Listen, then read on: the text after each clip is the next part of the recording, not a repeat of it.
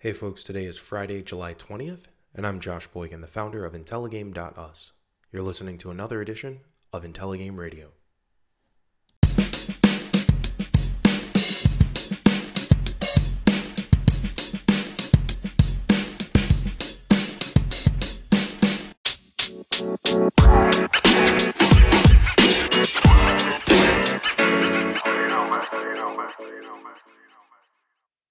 Hey, welcome to Friday, folks. You probably noticed that I am not Jenny. Unfortunately, Jenny can't make it this Friday, but I'm going to go ahead and sub in for this edition of Intelligame Radio. Over the past week, you've seen us take on a number of different things. We did a couple of streams. Yesterday, we streamed Monster Prom and Super Sports Machina, which was a lot of fun, and I was glad to have Jenny there with me. The day before, we streamed some Octopath Traveler. Went through roughly 2 and some hours of the game. I've been thinking since doing that stream, not only about that particular game, about Octopath Traveler, but also about another RPG that I've been playing, Hand of Fate 2. Now, both of these games dropped on Switch, and I naturally get really excited when an RPG is on the Switch. I like having the portability, I like having the ability to just drop the console on the dock and all of a sudden play it on the TV.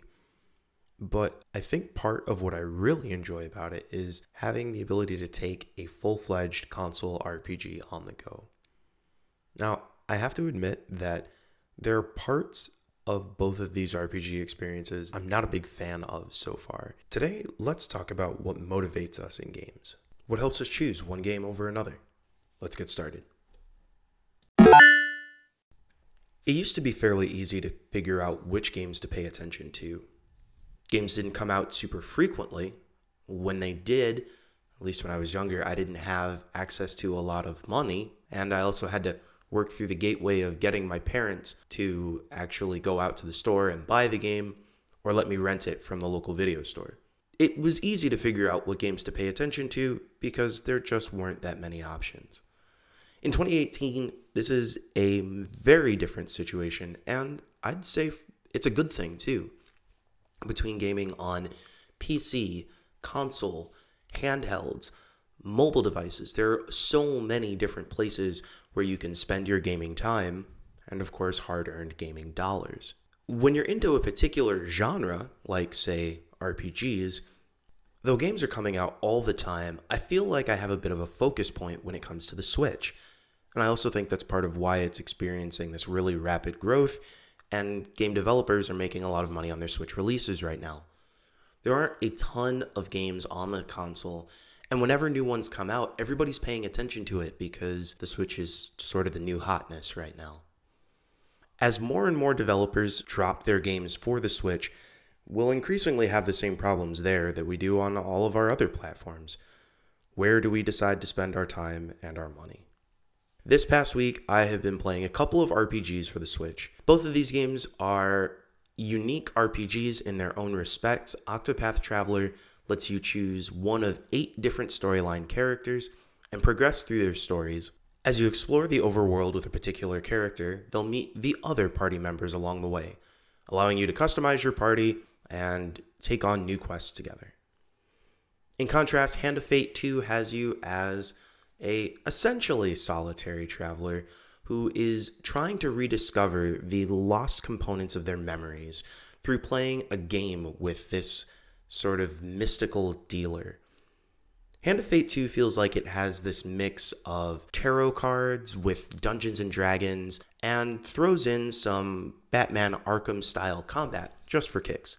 I find that both of these games have parts that I really enjoy, and they also have parts that I don't. During the Octopath Traveler demo, which you may have seen me play on stream earlier this week, you'll find that I really enjoyed the combat system. Learning how to use its boost mechanic, where basically each turn you gain a boost point that you can then allocate up to 3 of to be able to deal bonus damage or to augment a skill. It sounds pretty simple, but in practice, it's a lot of fun. When you also add in the pretty solid graphics and the fusion of 2D and 3D styles they bring in, combat is really compelling in Octopath Traveler. It's just too bad that its story is not. Of the couple characters that I encountered, both of them had what could be considered fairly stereotypical stories. One of them is the princess who has gone to search for the killers of her murdered father, and she ends up becoming a dancer slash sex worker. That story not only comes off as a little problematic, particularly in its first chapter, but also just leans on a bunch of predictable tropes, as you eventually have your friend who tried to protect you die in the service of trying to protect you, and then you fight against your captor and finally get freedom. It was just kind of predictable. In contrast, Hand of Fate 2 has amazing storytelling. As you're going through, like I said, this tarot card-esque experience, the narrator, the DM or the dealer, is asking you questions not just about the game, but also about life. And it's really easy to have introspective moments personally while also encountering the story of Hand of Fate 2. Unfortunately, though, the combat just feels a bit repetitive. They've broadened the range of characters and attack types. You have assist characters that can work with you now in combat as compared to the first Hand of Fate, but it still feels like a pretty basic attack, counter, attack, counter. With some dodging, by the way. There's definitely some dodging too. I would love to be able to merge these two games and take the best of both worlds. The storytelling and the narrative and the excellent writing of Hand of Fate, and merge it with this compelling, flashy, engaging combat of Octopath Traveler. But I can't do that. So I have to ask myself, where do I want to spend my time? Looking at time as the ultimate limited quantity, it becomes a little easier for me to prioritize the things that I do and don't want to engage with. There are some games that I want to play just so I have the opportunity to interact with friends, like Heroes of the Storm or Destiny. But there are some games that I want to play to, I guess, better myself, or just to make sure that I'm enjoying the time that I'm really spending doing my gaming. When I single player game, I want to dial into what really excites me about games. And what excites me is not going to be the same as what excites everybody else. For some folks, it's an easy choice between Octopath Traveler or Hand of Fate 2. Some people will really enjoy the combat of Octopath. Other people will love the storytelling of Hand of Fate 2. These are the experiences that get me excited when I'm gaming. Learning about different characters and their interactions with each other, the ways that the writers have built out the world, the different ways that I can make connections between those games and me. Sometimes I forget about this in the process of just trying to keep up with life. And gaming is something that I tend to lean on when I'm overstressed, if I just need an opportunity to cool down.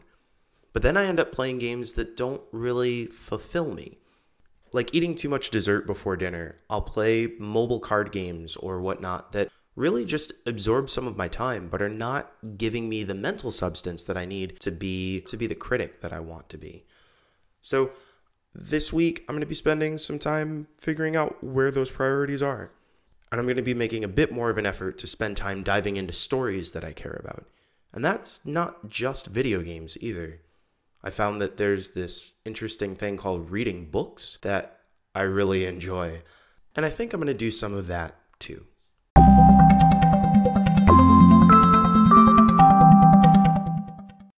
Okay, folks, that does it for another edition of IntelliGame Radio. I've been your host, Josh Boykin. You can find me on Twitter or Facebook at Wallstormer. Keep an eye out for more IntelliGame content by going to the homepage, intelligame.us. And of course, you can find us on social media, Twitter, Facebook, Instagram, at IntelliGameUs.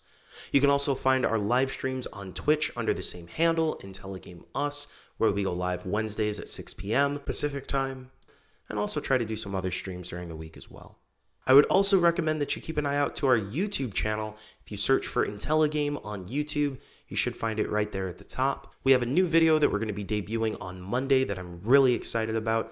Thanks to Adam Garner and Gotham Shrikashan for putting together both the editing and the music, respectively.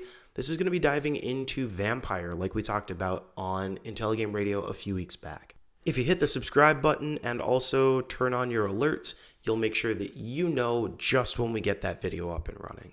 Thanks so much for supporting IntelliGame. If you have any feedback, send it over to podcast@intelligame.us. And until Monday, Have a great weekend and keep Intelligaming.